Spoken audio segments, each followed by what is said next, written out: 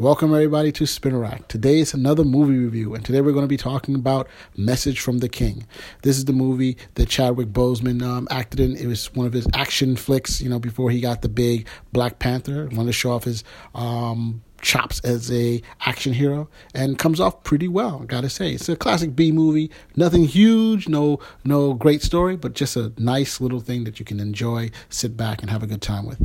Well, the story is about Jacob King, who comes from South Africa, and he's trying to figure out what happened to his sister. His sister's gone missing. She hasn't been in contact with him, and so he's a bit worried. So, of course, he comes to the United States. He has like a week to stay, and he has to figure out what's going to go on. He doesn't have a lot of money, so he basically goes looking around where she will live before, finding who her friends are, and unfortunately, he discovers that she's dead.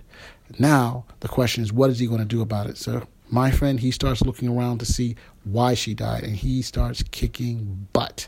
Now, one of the things that was pretty interesting about this movie is that it brings in a little background on South African current status now and their criminal gangs. And one thing we find out is that his brother died being part of the gang called the Numbers Gangs, and those are one of the biggest gangs in South Africa. They're prison gangs, and they run a lot of the criminal enterprises in South Africa.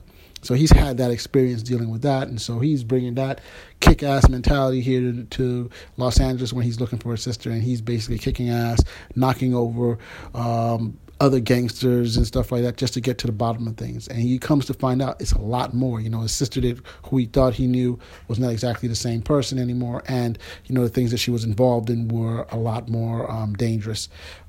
One of the things that we find out is that this case also involves the sale of a child, and nothing like that is good. But the movie overall is a very, very good film. It's enjoyable, and it's a couple of weighty things, and of course he extracts his revenge at the very end.